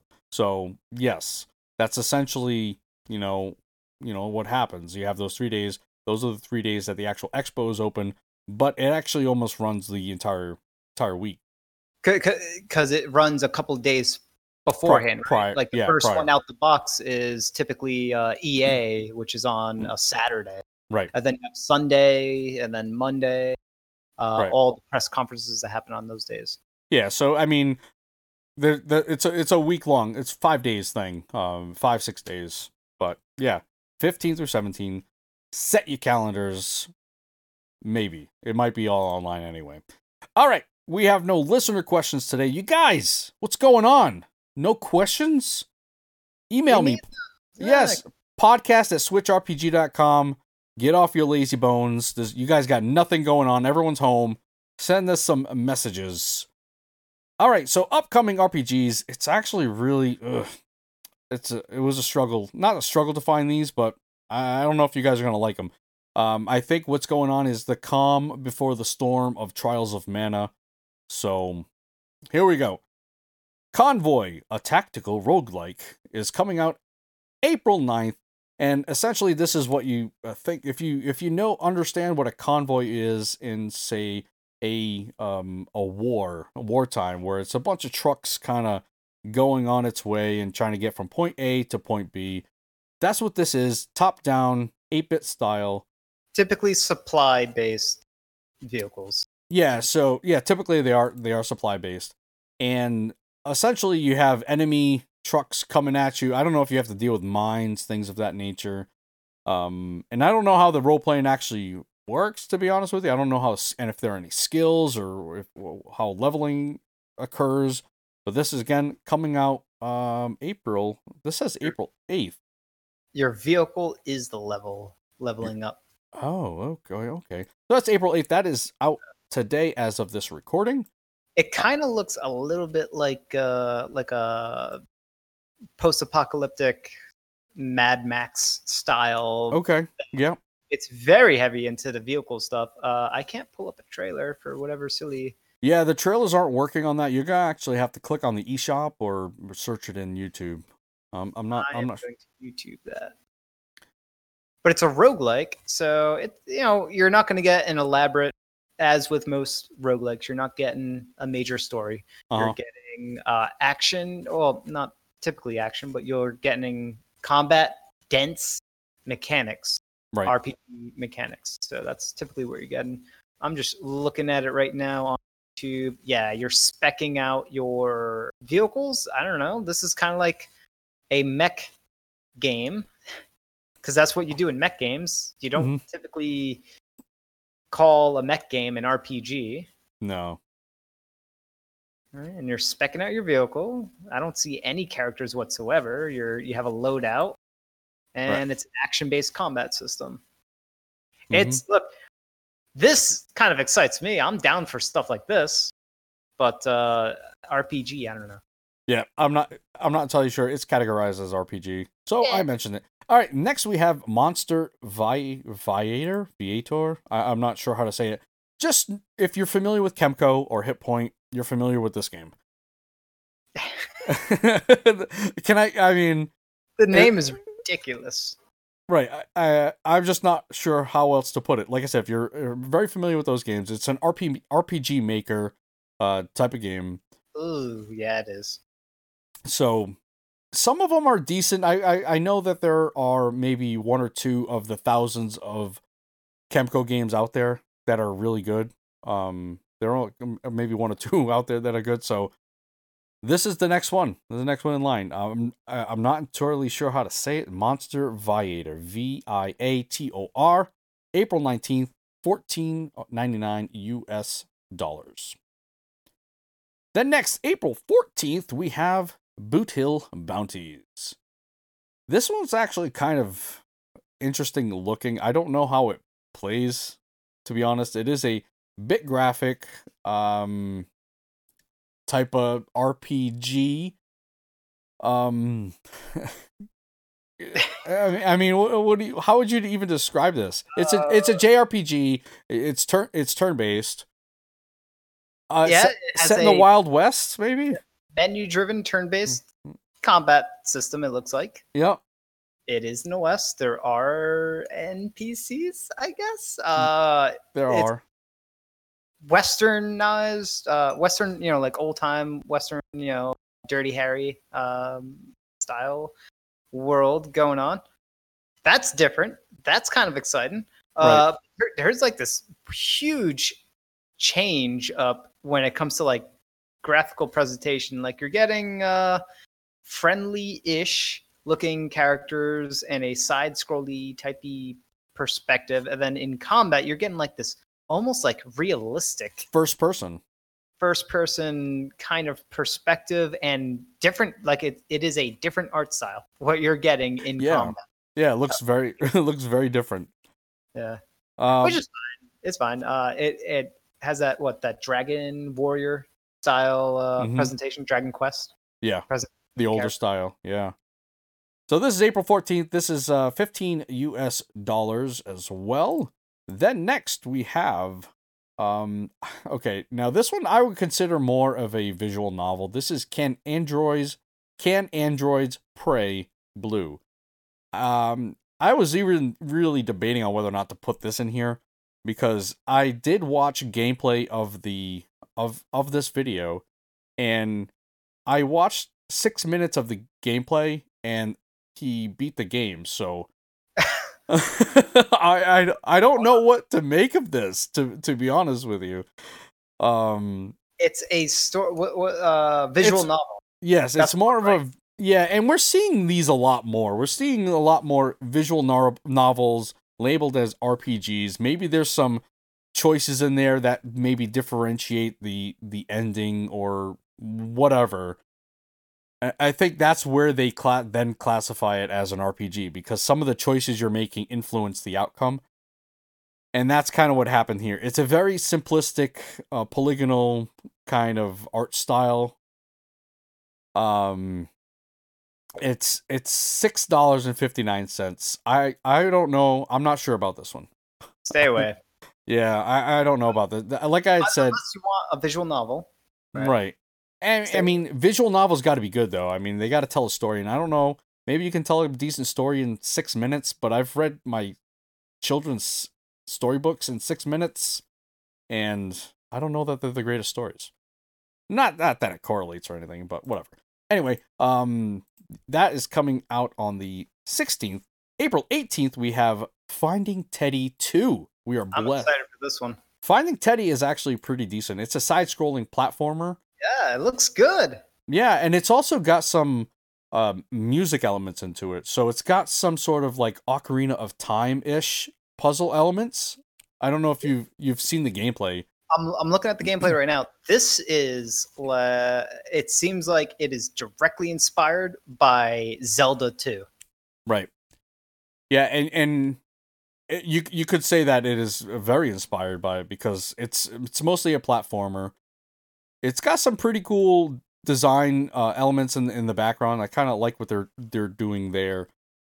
The combat is interesting. I again, you're watching it right now, so if you wanted to describe it, you certainly could. The animations are actually really good too. The world, oh yeah, I mean this is straight up a Zelda 2 kind of, not, I don't want to say clone, but like a game that was clearly looking at Zelda 2 as its focal inspiration. For example, you can jump and you could do the downward sword stab. Right. You can attack enemies low or high, and I just saw it, right? They're holding their shield up high. So if they're holding their shield up high, you attack low, right? That's like typical Zelda 2 style combat. But this is done, obviously, with a more up-to-date, not NES style graphics. This is more like an enhanced Super Nintendo style graphics. It looks 16-bit-ish, but the lighting is somewhat dynamic to a certain degree. There's a lot of parallax scrolling in the background. Mm-hmm. There's just more lighting effects going on in general than what you would typically expect. The animations of some of these sprites are actually really good. Good in that they're not art-wise, they're not like fantastic looking, but they are well animated. The characters' animations look nice and fluid, and there's a lot of frames to these different animations that are going on. You're playing as a girl, you got a sword and shield, just like you would in Zelda, and yeah, there's some platforming. There is NPCs. There are shops and towns that you can go to. This is, like I said, my initial impression was kind of promising, and then I'm looking at this, and the more I look at this, the more I am excited. Oh, I like it.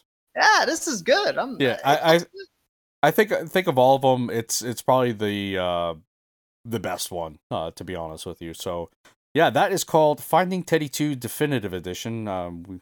It's not up on the eShop yet, so I don't have a price for it, but it is coming out April 16th, and in the features, it says that it's got more than 20 hours of pure gaming adventure. Yeah. So it's like and Castlevania 2 is another direct inspiration of this. I don't think this is going to be a Metroidvania. I think it's primarily just a platformer. Castlevania 2 is more of an RPG than it is a tried and true Metroidvania. Okay, you're right. Right. I get what you mean. It's the step before a bona fide Metroidvania. Right. All right, and that is actually going to do it for today. This episode's gone on long enough. You know, you guys got to go home, or you may potentially be home. You got to go do the dishes or something. You don't want to hear us ranting and raving all day, do you? Yes, you do. But at some point, we do have some back burner topics that I really want to get into. Maybe someday we'll just, just do those topics. Yeah. I think I injected a brand new topic that we'll tackle some point later on. Oh yes. Did you write it down? Yes. My head. Oh, you got a better memory than I do. All right, that is going to wrap it up today's episode of the Switch RPG Podcast. Thank you so much for listening, and thank you for no one who sent in their questions and comments. Keep them coming. Remember, you can listen to the show each and every week at switchrpg.com, or you can subscribe on your favorite podcast app. If you listen on that, please give us a rating and review. We want to climb up those charts on those platforms, so your support there would be amazing. And finally, you can head over to Switch RPG for all your RPG needs on the Nintendo Switch. Until next time, I'll see you around, and don't forget, Johnny is the best person ever in the world. All right, yes, he put in the topic there. All right, whatever. Goodbye, Johnny.